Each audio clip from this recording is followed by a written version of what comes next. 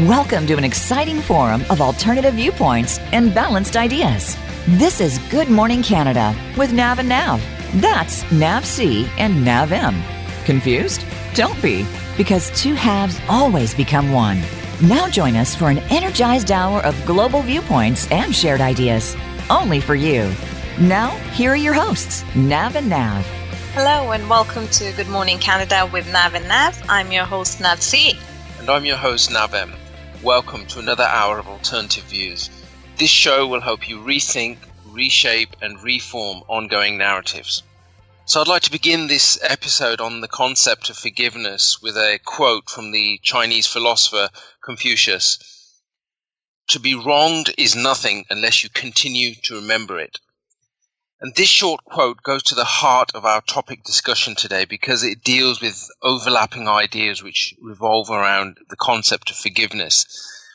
And this includes ideas such as letting go or moving on.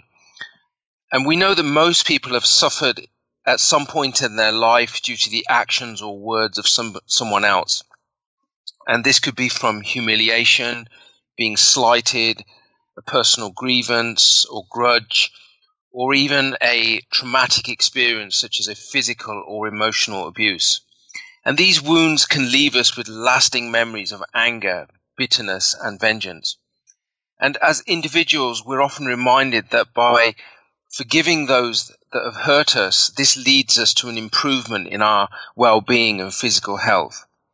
But as we all know, life is never this simple, and there are always layers of complexity to deal with. And some studies within psychology suggest that older adults tend to be more forgiving than younger ones. And this could be because older adults experience fewer negative experiences than younger adults. And there's also an argument for life experience and wisdom, because older adults are not disoriented by negative encounters in the same way that younger people are. And these are all excellent introductory points into the topic of forgiveness, but I'd like to share something from my own personal experience, which actually became the catalyst in helping me to understand and embrace the concept of forgiveness. So at the moment in our house, we have a 2-year-old cat, and she's a short-haired domestic, jet black in color, and her name is Pepsi.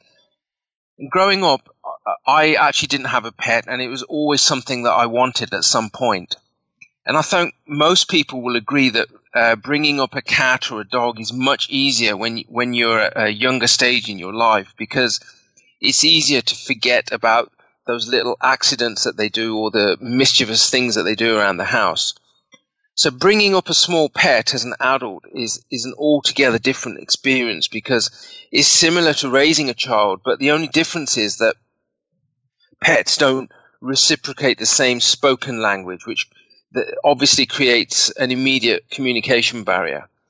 And going back a couple of years, I can recall one incident where our cat had done something wrong, and I can't remember exactly what it was, but it probably climbed onto something and then it knocked something over or attacked a favorite houseplant.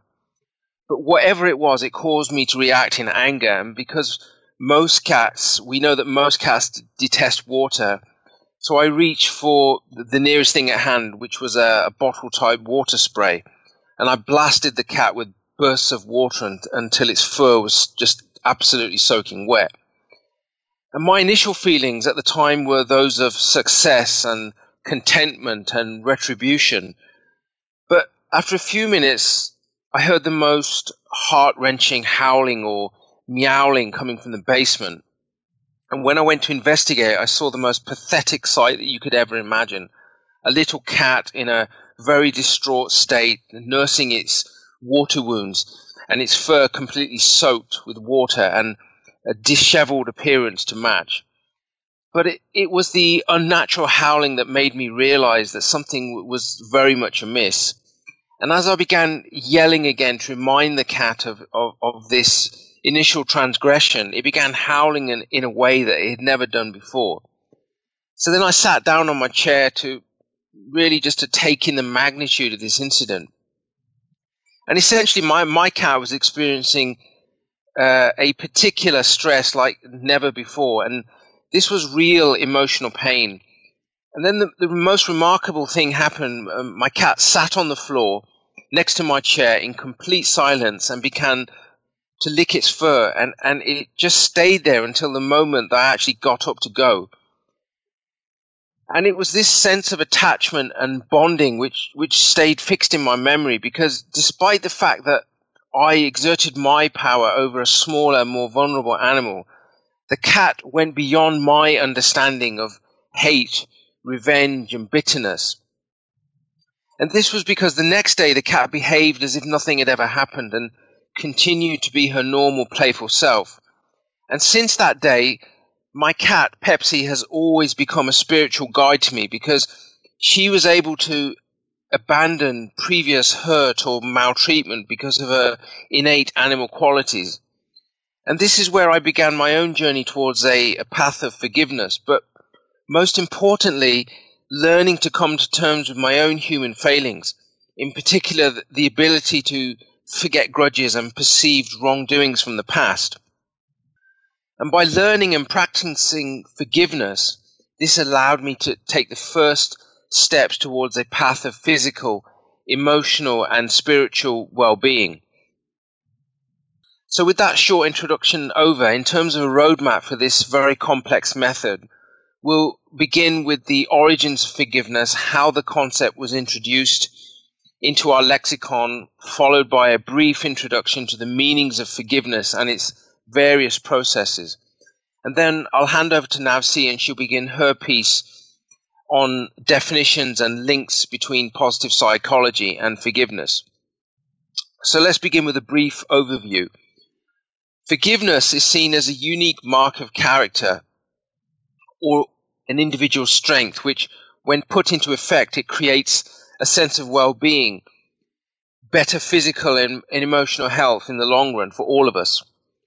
And forgiveness is beneficial in protecting against those negative psychological outcomes such as depression, stress, and anxiety. But it's also fair to say that misunderstandings still exist about forgiveness, and this creates, in the long term, obstacles in bringing this character strength to the forefront of an individual's personality. And that's because it's commonly mistaken as a sign of weakness and a tacit acceptance of an offender's desire to hurt. But on the other hand, the benefits of forgiveness are very empowering for those who've been wronged, because it avoids those retrospective thoughts of anger and hate which lead to poor physical and emotional health. And the health side effects lead to disorders such as, in terms of a biological aspect, lower immune system, higher blood pressure, poor blood circulation, and coronary heart disease, in addition to social anxiety and depressive disorders. So on a broad level, forgiveness creates pathways to physical well-being and improved psychological health. So moving on, we know from a wealth of research that most healthy personal relationships will yield positive outcomes such as companionship or a sense of security. But at certain times, relationships are tested by serious conflicts when individuals neglect the other person's preferences or wishes.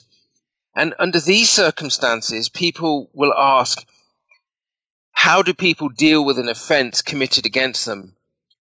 Do they distance themselves from each other, or do they forgive the other person? And throughout history, we've seen an array of examples which illustrate extraordinary acts of forgiveness, which are basically a testament to human strength and character. And a few examples of forgiveness towards transgressors include the abuse and torture of victims in Rwanda 1994, bombing victims forgiving pilots during the Vietnam War, the killing fields of Cambodia during the reign of the Khmer Rouge between 1975 and 1979, the Truth and Reconciliation Commission in South Africa in 1995. And we have the families of murder victims in court cases forgiving the perpetrator. And the list simply goes on and on. So the ability to forgive is a very personal journey and highly dependent on the individual. Also, the magnitude of the transgression, but more importantly, the appropriate time span involved in forgiving someone. And people experience transgressions at varying rates, sometimes daily or over a lifetime. And researchers suggest that almost 90% of people experience at least one severe trauma or fundamental crisis during their lifetime. We know that reflective thoughts on transgressions are natural human reactions, but often people ruminate or engage in introspection, which allows recurring thoughts of the event to repeat itself over time. And this leads to a level of emotional distress and the potential for severe psychological disorders. And forgiveness offers a way to expel these retrospective tendencies by processing stress and uncomfortable thoughts in an appropriate and positive way. So by engaging in the act of forgiveness, we reduce our suffering, we facilitate personal advancement through positive thinking, and this allows the individual to heal emotionally and physically, thereby creating future opportunities. And we know that research illustrates that how we respond to the process of forgiveness is deeply rooted in our cultural background, our cognitive processes and relevant belief systems. And most people will react by saying, "Why should I forgive?" And as this episode progresses, we'll explore the reasons why victims should forgive and the benefits in doing so. And this includes removing emotional baggage, allowing new opportunities for personal growth and an end to daily suffering, the ability to heal and reconnect with missing links from our own life. And we know that forgiveness can be triggered through different circumstances, such as a profound emotional experience or a change in one's thought process, or a shift in opinion by either victim or offender, or even an acceptance of a very important spiritual experience. And some people we know are more forgiving than others. This largely depends on factors such as age, outlook, personality traits, or even stoic qualities such as resilience. At one point in every person's life, they experience feelings of hurt, pain, suffering, sorrow, or being misunderstood due to someone else's actions. And it's during this period of turmoil that forgiveness serves as a bridge to mending personal relationships. That's because forgiveness is sometimes referred to as a very personal approach to letting go of resentment or bitterness and anger directed towards someone else, or someone we believe has wronged us. And if we look at it in a different perspective from the biological sciences, evolutionary biologists define forgiveness as part of a natural selection process which has evolved over thousands of years. Although forgiveness and revenge, we know that they can be viewed from opposite ends of the social spectrum, but they can still be modified by understanding the human psyche. So let's take a look at the origins of forgiveness. So if we look back through history, we can see that forgiveness was mentioned as a concept in the writings of philosophers such as Aristotle, who focused on calmness as an emotion, whereas anger was understood through the ideas of status and power, and the resulting payback was viewed as a process of downranking. So in other words, the offender would have to humble themselves by showing inferiority towards the victim. But the problem is that with these early philosophical viewpoints, they only represent part of the full picture, and it's important to look at brief insights on forgiveness from religious traditions. So let's take a quick look at some of these approaches now. So to begin with, in Judaism, the concept of forgiveness first appears in Genesis when Joseph forgives his brothers for selling him into slavery. Other examples of forgiveness include the stories of Adam and Eve, Cain and Abel, Jacob and Esau, among others. And Jewish philosophers have defined the path of forgiveness in the following terms.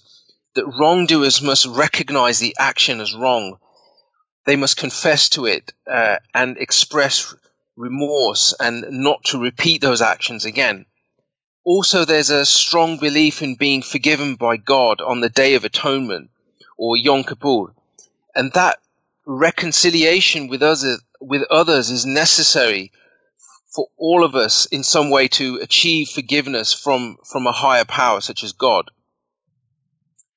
Also, in the modern context, there is a strong conviction of forgiveness which is present from Holocaust victims.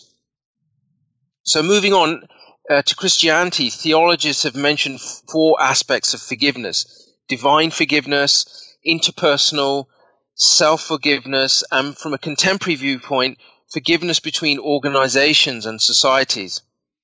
So forgiveness, we know that it's a central feature in the teachings of the Christian faith, and it's closely linked to the doctrine of irresistible grace, or God's salvation towards the elected few. And when we move on to Hinduism, the idea of forgiveness is described in the literature of the Mahabharata and the Bhagavad Gita. And Hinduism refers to divine forgiveness when individuals break rules and pray to a certain god. Also, there's a mention of human forgiveness towards a god who may have strayed off the path. And in the Hindu text, forgiveness towards one's enemies is illustrated in the Mahabharata, which details this epic battle between rival clans, which were the Pandavas and the Kauravas. And in one incident, the characters Draupadi, Yudhishthira, and Bhim, that they simply can't agree with one another. But later on in the Bhagavad Gita, the god Krishna instructs Arjuna, the younger brother of Yudhishthira, in regards to a possible resolution. And overall, we can see that in Hinduism, forgiveness is considered to be a worthy practice to improve the spiritual well-being of an individual. So overall, we can see that in Hinduism, forgiveness is a worthy practice to improve the spiritual well-being of an individual. And moving on to Buddhism, this describes forgiveness through the story of Angulimala and Buddha.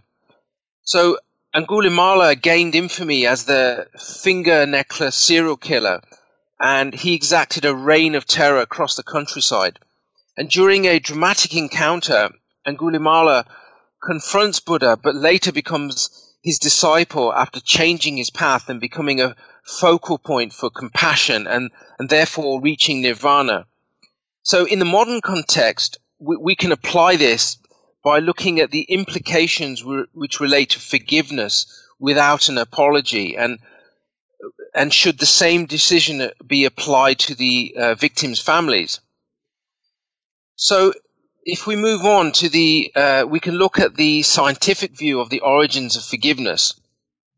Historically, human nature, when viewed from disciplines such as evolutionary biology, philosophy, and theology, contains the argument and defines this argument in terms of good and evil, right and wrong, retaliation or reconciliation. And this implies that certain individuals have a habit to retaliate in a like-for-like manner. In other words, a negative response is repaid with even more negative behavior. And this points to an innate need to seek vengeance, to redress power and self-worth of the individual. This vengeful behavior, we know, is deeply rooted within the biological and psychological aspect of human nature. And equally, some people, on the other hand, are completely hardwired to avoid revenge towards the offender, to avoid further hurt. But from a psychological perspective, forgiveness is associated with restoring one's mental health, and forgiveness is closely tied to counseling and psychotherapy in the modern age. So what exactly is the process of forgiveness? Well, the majority of researchers suggest that there are 2 components to this. Firstly, an intrapersonal, which relates to a person's mind, and interpersonal, which connects with relationships between people. And in general, forgiveness involves 3 elements: a victim, a transgression, and a transgressor. And forgiveness is understood to be a process which unravels the aftermath of a negative event.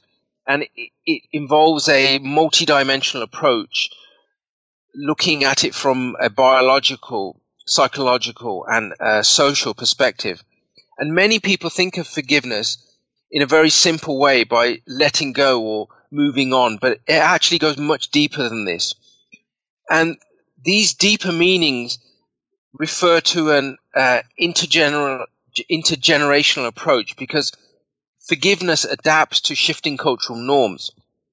So, for example, certain people equate the meaning of forgiveness with peace, and others through an absence of fear, and some as an opportunity for renewal. So forgiveness also refers to a different perspective in terms of a proactive change which actually occurs in the victim themselves and in relation to the offender. And this is a very dynamic relationship. And as one forgives the transgressor, this leads to a very positive change, including a display of kindness, compassion, and generosity, and less negativity and vengefulness. So, interestingly, when we forgive others, we notice that it usually involves emotions such as hostility, anger, and vengefulness. But when we forgive ourselves, it usually involves emotions such as shame, guilt, and self-recrimination. So then this leads us to ask, is it possible to classify or define forgiveness? And if so, what are the definitions? So forgiveness has sometimes been referred to as a coping strategy by psychologists, and it represents one of several options in which an individual can begin correcting the negative emotions related to stress. And in order to better define forgiveness, a useful starting point is to say that or establish what forgiveness is not. And forgiveness does not equate to concepts such as pardoning or condoning. It's not the same as reconciliation, although this can be part of the forgiveness process. And two eminent researchers on forgiveness, Worthington and Shearer, have identified two types of forgiveness, and people will engage in one or the other. So the first one is emotional forgiveness. This centers around emotional experiences, and this has a direct effect on motivation. It involves moving from a state of negative emotions in relation to the transgressor towards neutral and positive thoughts. And secondly, there's decisional forgiveness, which refers to a victim's desire to control their behavior towards an offender. And individuals will behave towards the offender as they did before the event actually occurred. Thereby, this absolves the transgressor from the perceived debt. And we also know that decision-based forgiveness should not be confused with administrative justice, so that in order to settle a score, revenge is taken out of the hands of an individual and placed in the hands of society. And this is because forgiveness is largely based on individual change and internal processes. And similarly, pardoning is a legal concept like administrative justice, and it also this simply doesn't conform to the standards of forgiveness that we've just given. So now that we've completed a brief introduction to the meanings and definitions of forgiveness and its various processes, I'll hand over to Navsi in a moment, and she'll continue with definitions of forgiveness and the important links between positive psychology and forgiveness. Thank you, Navem. I will now continue with the main question mentioned previously, which is it possible to define forgiveness? And if so, what are the definitions? Now, there are various models and approaches which help explain forgiveness, so we're going to go over them shortly. First being decision-based forgiveness. This model was put forward by De Blasio, and it lays emphasis on a conscious decision-making approach to forgiveness based on an individual's willpower. It describes a process of cognitive release by an individual by letting go of resentment and bitterness, and the subsequent desire for vengeance. However, it does mark the end. It doesn't mark the end of an emotional pain or hurt. Forgiveness is seen as one's choice to let go based on willpower by isolating feelings of resentment and bitterness from overall hurt. This brings us to the second one, which is cognitive forgiveness. This is based on the view that transgressions are violations of cognitive structures such as belief systems. Laura Thompson proposed a definition of forgiveness where the process of transgression response in the sequel are transformed from negative to neutral or negative to positive. Therefore, the objective of forgiveness is directed towards the source of the transgression, such as oneself, another individual or set of individuals, or a scenario considered to be beyond one's control, such as illness or a natural disaster. This brings us to emotional forgiveness.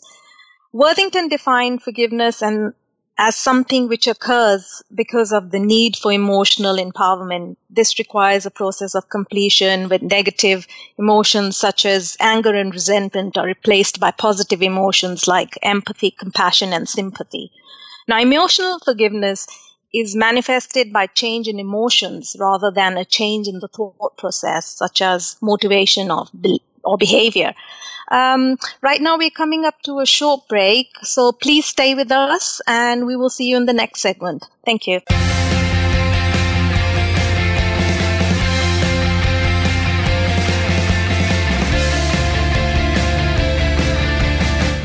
Become our friend on Facebook. Post your thoughts about our shows and network on our timeline. Visit facebook.com/Voice America. The special needs community is made up of many individuals, from children with Down syndrome to autism and ADHD issues, to those who may have suffered a brain injury. On More Than Special, host Jermaine Suford and her guests explore topics that are of interest to special needs children and adults. Our program is a forum for parents, caregivers, and experts to come together to discuss relevant topics. Listen every Tuesday at 8 a.m. Pacific Time and 11 a.m. Eastern Time on the Voice America Variety Channel.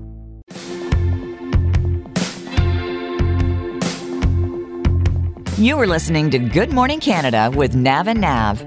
To find out more about us and the ideas behind our show, visit our website at gmc-radio.com. That's gmc-radio.com. Now, back to Good Morning Canada. Welcome back. You're listening to Good Morning Canada with Nav and Nav. Great to have your company. In the last segment, we were talking about various models and approaches which helped explain forgiveness. Now we're going to take a look at another complex area, which is the psychology of forgiveness. Forgiveness is a complex psychological construct, and researchers stress different aspects of it when they formulate their theories. While forgiveness can be understood as a situational response and as a skill that can be learned, it is also influenced to a large extent by an aspect of one's personality, and as such termed as trait forgiveness. Some of us are simply more forgiving than others, and psychology attributes this to personal difference and other qualities that tend to be stable over time. Now, unforgiveness. Is unforgiveness the opposite of forgiveness? Unforgiveness is not only the absence of forgiving, it is a complex array of lagged negative emotions. Research suggests that people experience unforgiveness after they experience an interpersonal transgression. But not everyone will experience unforgiveness when transgressed. Those who ruminate angrily likely will develop unforgiveness. The complex, delayed, negative emotion of unforgiveness can create a stress reaction and cause delayed negative emotions such as resentment, bitterness, hostility, hatred, and anger. Because unforgiveness is considered a stress response, it therefore has direct consequences to one's health. The role of payback, i.e. retribution or revenge, is misinterpreted and assumes that the suffering of a wrongdoer somehow restores what has been wronged. This is related to many Eastern traditions such as karma, which are closely tied to a sense of cosmic balance. Payback is a way for those who have been transgressed to regain a sense of power and control. And in this scenario, anger is a key component to understanding the idea of payback, and there are three reasons for this. First, anger is necessary to protect one's sense of dignity and respect. Secondly, anger targeted at wrongdoing is essential to validate the wrongdoer, i.e., to take them seriously. And third, that anger is essential to enact and combat a sense of injustice. Now, is there an association between forgiveness and psychological well-being? We know anger and hostility is manifested in our personal health. Considerable research has examined that relationships between age, forgiveness, hostility, and general health. The findings indicate that when we age, our health clearly declines due to the aging process, but this process can be negated through forgiveness. Also, forgiveness can help to regulate healthy benefits over time. As we age and acquire wisdom, there appears to be a direct correlation because forgiveness tends to increase over time.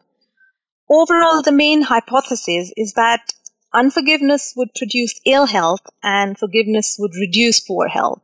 This is based on 4 theoretical propositions in relation to health, unforgiveness, and emotional forgiveness. The first being, unforgiveness produces stress and can lead to physical changes similar to a stress reaction. Now, these include fluctuations in cognitive activity, changes in hormonal patterns, and irregular metabolism levels. The second proposition is that there are various ways to reduce unforgiveness, including the real value of an apology. Thirdly, researchers have analyzed lowered stress levels associated with unforgiveness by applying emotional forgiveness. What this means is that people will offer forgiveness and promise that they will never seek revenge, but remain bitter, hateful, angry, and fearful towards the offender.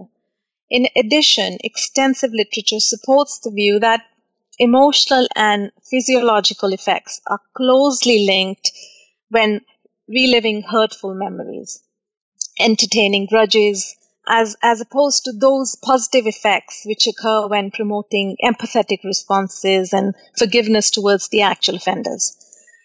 Finally, forgiveness is used as a coping mechanism and directly linked to health outcomes. In other words, the general theory states that it takes years for negative health outcomes from negative emotions to manifest.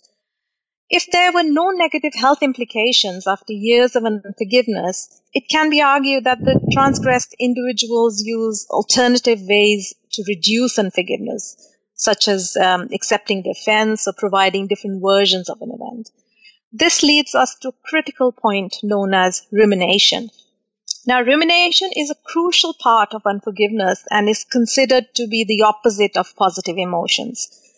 When something bad happens, for example, an argument or a lost opportunity, it leads our minds to replay that scenario over and over again. Social scientists refer to this way of thinking as rumination. It creates negative emotions, leads to the mind asking repetitive questions, become overwhelmed and demoralized. The individual's well-intentioned desire to think things through does not always result in positive results or a resolution. When we ruminate, there's a tendency to use a negative framework to modify the situation. In other words, we dredge up negative thoughts and link them to the event, creating a line of negative thinking. Negative emotions and negative thinking result in a very narrow lens to evaluate the situation.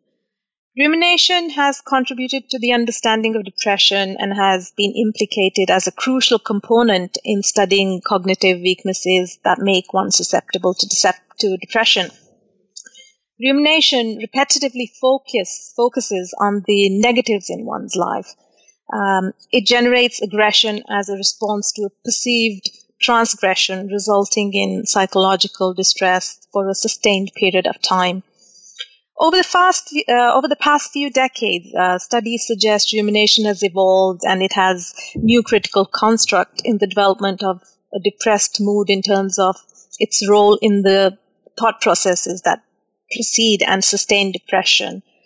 The role of rumination is also evident in a variety of behavioral disorders and mixed anxiety depressive symptoms. So this brings us to a key discipline of positive psychology, which provides a useful context and understanding of the concept of forgiveness. Positive psychology is the scientific study of what contributes to a healthy, flourishing life, including positive individual traits, positive relationships, positive subjective states, and positive institutions.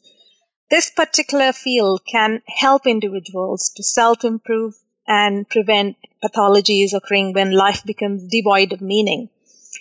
Positive psychology was launched by an eminent psychologist, Martin Seligman, who argued positive psychology will have implications in various fields like business, education, economics, environment, medicine, as well as other disciplines.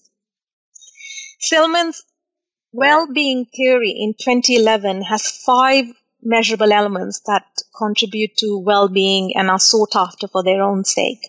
So these 5 elements can be captured in an acronym called PERMA, which is positive emotion, engagement, relationships, meaning, and accomplishment. The model shows that positive emotions contribute to an overall positive effect, and pleasant experiences represent a critical part of well-being. Positive emotions maintain a key influence for people and societies, as shown by increased depression, anxiety, and hostility. The role of rumination is central to seeking engagements because in order to overcome the cognitive negative process, it's necessary to dispel pessimistic thoughts to create health and happiness and success. Our relationship with those around us has a significant influence on our psychological well-being. Research is beginning to reveal that pro-social behavior or voluntary acts which aim at benefiting others are linked to our health and long life. So how does positive psychology relate to forgiveness? Now, the study of forgiveness in positive psychology provides prime example of flexible responses to circumstances in life which are undesirable. By defining the characteristics of human character and human potential, it's possible to develop a classification system of traits to measure positive outcomes. For instance, forgiveness is one such positive trait within a larger set of traits that comprise the virtue of which protects us from behavioral. Research has identified forgiveness as a key character strength that enables positive life outcomes. It is also defined as accepting the shortcomings of others by offering them a second chance. Positive psychology offers a framework and classification to those traits which make good and healthy life possible. These traits include wisdom, courage, humanity, and justice, and aim to address what is right about people. Hence, it sheds light on positive subjective experiences and also methods to promote positive interventions. What is the role of forgiveness in our health? Complete physical, mental, and social well-being, and not merely the absence of disease. Empirical research shows that forgiveness is related to health outcomes because it helps reduce physiological responses to stress reaction. Indirect mechanisms also affect the link between forgiveness and health through the presence of social support, quality of relationships, and religious connections. A few areas of health that have been studied and developed in the forgiveness literature include the effects of the autonomic nervous system, cardiovascular and vascular diseases, the immune system, chronic pain and autoimmune disorders, anxiety and depression. Recent research has also focused on the ongoing presence and linked effects, both positive and negative, of stress in our lives.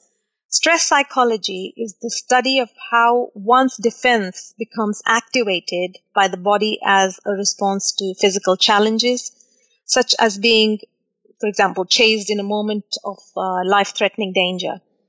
Human beings have the ability to activate the same response habitually to physiological or social stresses such as relationship problems or financial issues.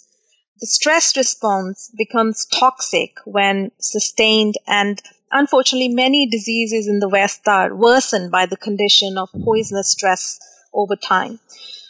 Things like anxiety and depression. Now, anxiety and depression are the most prevalent mental disorders. And as mentioned earlier, rumination is linked to depression and anxiety behavior disorders and substance abuse in some cases.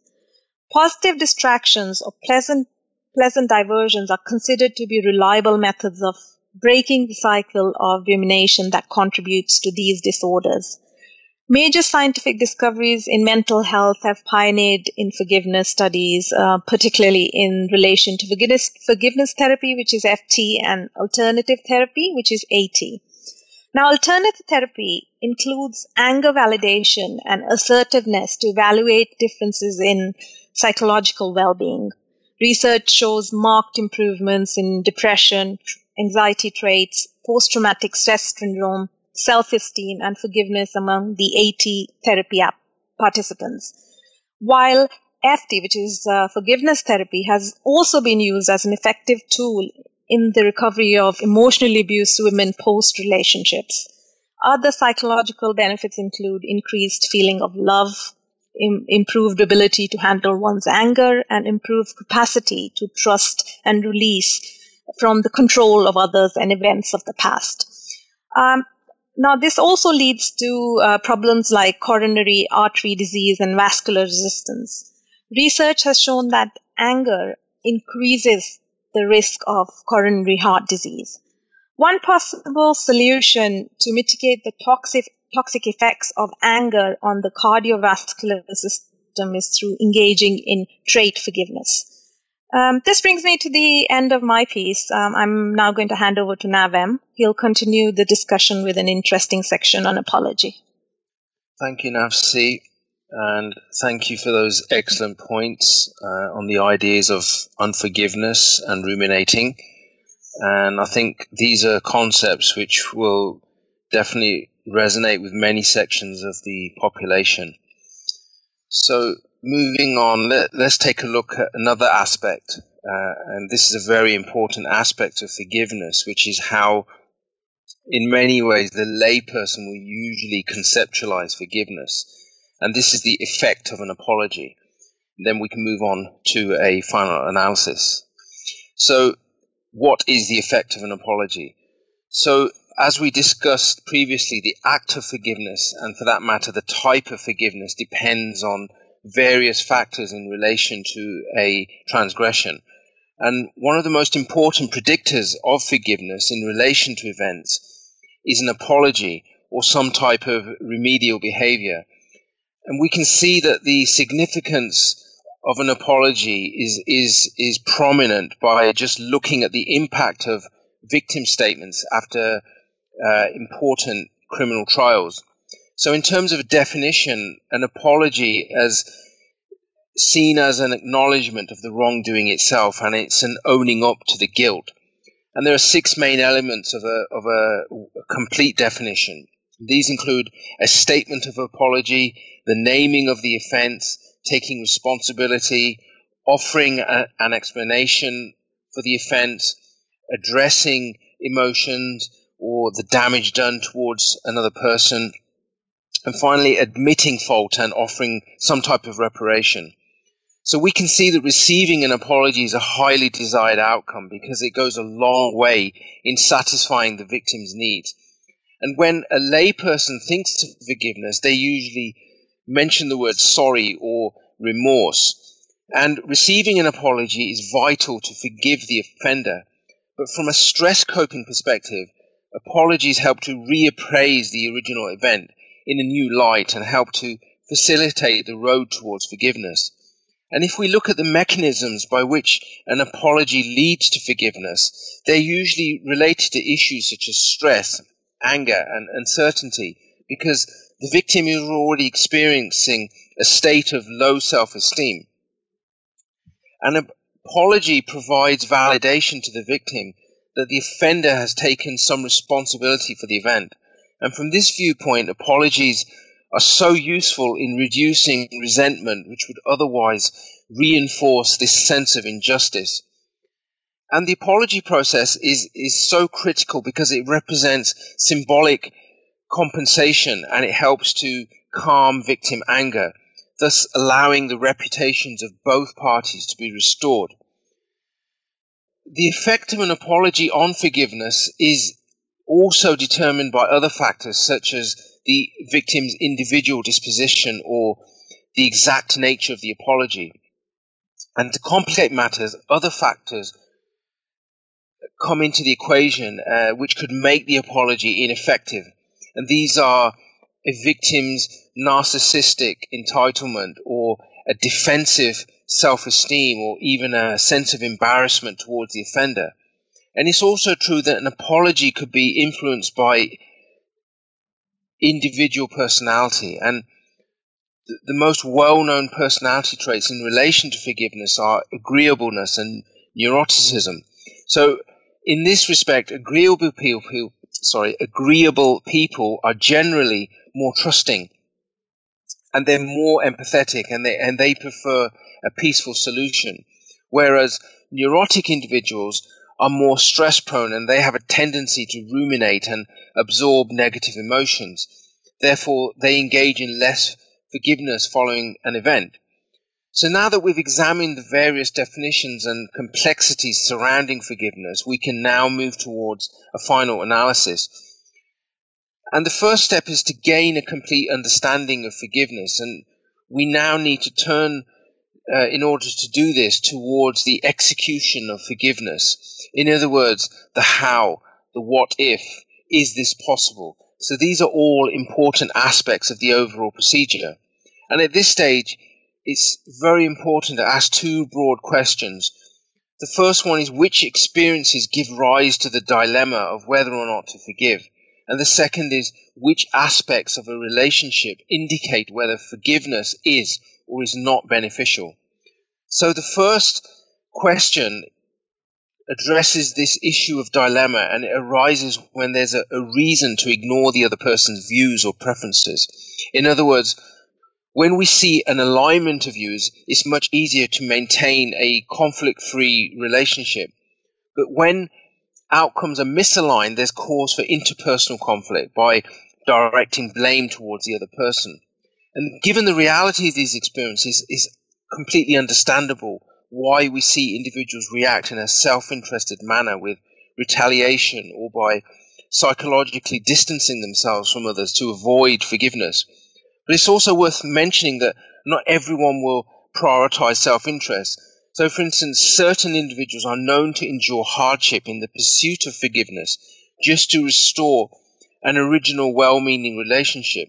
And these individuals will tackle the broader issues such as long-term goals or the desire to promote well-being. And now we can turn to the second question, which is, what are the features within a relationship which indicate whether forgiveness is or is not beneficial? So the idea of commitment is a major factor in being motivated or bringing the victim motivated towards forgiveness, because commitment refers to the intent to pursue a long-term relationship, and is viewed from the perspective of involvement and a sense of psychological attachment. And commitment can predict various cognitive behaviors, including a willingness to accommodate or the flexibility to sacrifice. And this involves a complete shift in thinking from I to we and me to us. And this type of strong commitment generally always leads to forgiveness, whereas weak commitment can lead to a potentially harmful outcome due to low trust and dependability issues. So this issue of commitment brings us full circle to our initial discussion regarding animals and forgiveness. And what we've discussed so far is excellent as context and validation, but we know that each person responds to forgiveness in different ways in terms of their motivation, their level of understanding, their individual disposition. So we can now ask, can the concept of forgiveness be applied to animals? Do they provide a deeper understanding of the meaning of forgiveness? So it's possible that a person can remain committed to a relationship despite the fact that they haven't actually forgiven the other person. And this applies much more to relationships such as best friends rather than casual acquaintances. But in the same situation, there are individuals who will actively contemplate the process of psychological distancing themselves in order to pursue their own understanding of forgiveness. And one area which can provide guidance on psychological distancing is entertaining the idea of forgiveness from the viewpoint of animals. So, for instance, do animals forgive people who've wronged them? And we know that many animals do forgive, but it's not the same type of forgiveness that we recognize within the human emotional spectrum. So what exactly do animals feel in relation to forgiveness? We know that animals certainly experience emotions, but in a less complex way than humans. Animals such as dogs experience basic emotions like fear, happiness, distress, and love, but they don't feel those highly complex emotions which are rooted in memory or social relationships such as shame, guilt, or pride. We know that animals don't harbor resentments or grudges, and that's because they don't have a complex neural network which allows them to forgive in the classic sense of the word. So then we ask, can animals think about forgiveness? And we know that animals don't conceptualize time in the same way as humans, and they certainly don't entertain thoughts about the past or future. But the majority of what an animal thinks relates to what they're doing at one particular moment in time. And we know that animals can quickly develop a sense of routine by identifying subtle patterns in our behavior. So most of an animal's experiences exist in one moment. And therefore, this means that animals don't spend their time reminiscing or engaging in retrospection. So this leads us to the next point, that what about the pattern recognition in relation to forgiveness? We know that pet owners mistake complex emotions expressed by their animals as the manifestation of pattern recognition. So, for example, if a cat is caught climbing on an area where it shouldn't be, and it stares back at you with a guilty look, what we're seeing in the cat's behavior isn't guilt, but the cat reacting in a certain way that you would typically react. And hence it predicts a behavioral pattern or punishment based on previous incidents. So then we ask, can animals offer forgiveness? We know that a dog is not capable of forgiving an abusive owner in the way that humans might think of forgiveness, but the dog will link abusive behavior with certain circumstances surrounding the abuser. And this is why we see that abused animals in shelters are excited to meet new people and react with joy when handled by humans. But they don't remember the abuse of their former owner, and they automatically assume that every human is abusive. So many dogs develop emotional traumas, but in most cases, bad experiences are forgotten and replaced with newer or more positive thought patterns. And one example of perceived forgiveness in relation to animals is the way cats or dogs who have been abandoned or abused. Animals shelters, we can see, are full of animals who remain friendly and are eager to please. But most simply, they just want to spend their lives with human companions and are willing to offer love to others. And another example is how animals forgive, is when we leave them for hours or days, and it's difficult to imagine what they're thinking in terms of where we are and when we'll return. But one thing is definitely true, that they'll always genuinely be excited to see us. So what can we learn from animals in relation to forgiveness? Extensive research shows that animals can have positive health effects on humans in reducing stress, anxiety, depression, and other psychosocial orders. And we know that many pet owners will agree that having animals in their lives has shown them how to become more humble, tolerant, and less self-indulgent. But why do animals appear to be more forgiving than we are? And this is mainly due to the fact that the brain structure of a cat or dog and their cognitive abilities, so the cerebral cortex of our pets, which is the part of the brain which is responsible for higher order thought functions, is not developed like a human brain to support conceptual thinking. And yet at the same time, it's this anatomical feature which makes our pets incapable of feeling guilt, and it allows them to forgive easily because they don't have the cognitive framework to structure and retrieve memories. But as we've already discussed, forgiveness is such a complex cognitive structure. And does the concept of animal forgiveness exist on a multidimensional level of consciousness, one which is difficult for most humans to understand? So, for instance, many Eastern philosophies believe in the idea of an endless rebirth of the self, and our existence on this earth is basically to liberate the psyche and the soul from individuality. And humans retain the need for personal vengeance and the perception of the self as a victim. Hence, forgiveness means releasing the control and grip which victimhood maintains over our psyches. So, as a final point, this liberation that forgiveness creates is manifested by transitioning the self to a higher state of consciousness, not just theoretically, but organically through our own bodies and energetically in terms of transitioning to a higher self. And it follows from this that from the entire discussion that we've seen that in many respects, animals exist on a much higher state of conscience than we humans do. And the true implications of a genuine act of forgiveness is as close as many of us will get to a unique or miraculous event. And that's because the animals that we see around us, they possess a knowledge that we know nothing about, or perhaps we've reached a point where humans have simply forgotten or discarded this information. And forgiveness is certainly one aspect of this knowledge. And that wraps up another episode. Many thanks for listening to Good Morning Canada with Nav and Nav. We really appreciated your company today. To contact us, please go online at gmc-radio.com. And if you have any feedback on any of the issues discussed, please email us at info@gmc-radio.com. Thanks so much for listening. We'll see you next Wednesday at 9 a.m. Pacific, 12 noon Eastern. Thank you very much.